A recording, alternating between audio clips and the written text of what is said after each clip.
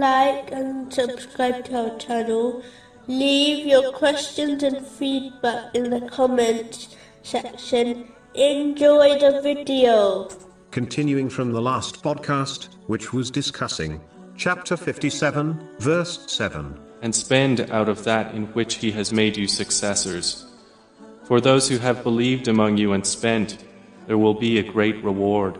In a narration found in Sahih Bukhari, number 6444, the Holy Prophet Muhammad, peace and blessings be upon him, warned that the rich in this world will be poor in the hereafter, unless they spend their wealth correctly. But these are a few in number. This means that the majority of wealthy people incorrectly spend their wealth, meaning on things which are either vain, and therefore provide them with no benefit in the hereafter, or they spend on sinful things, which will become a burden for them in both worlds, or they spend on lawful things, in a way disliked by Islam, such as being wasteful or extravagant. Because of these reasons, the rich will become poor on Judgment Day, as they will be held accountable, and even punished over it. In addition, those who fail to spend their wealth correctly will find that their wealth abandons them at their grave, and so they will reach the hereafter empty-handed,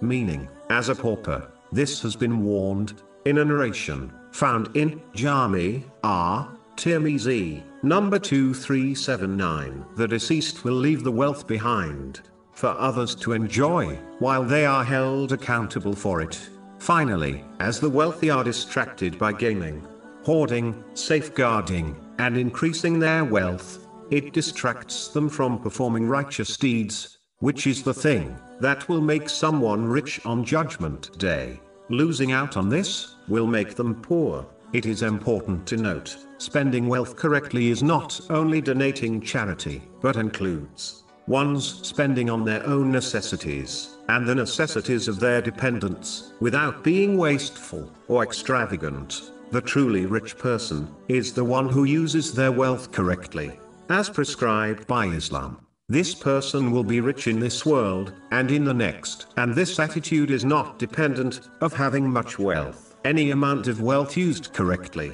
will cause one to become rich, even if they possess little wealth. In reality, this person takes their wealth with them to the hereafter, and this attitude provides them free time, which allows them to perform righteous deeds, which only increases their richness in the hereafter.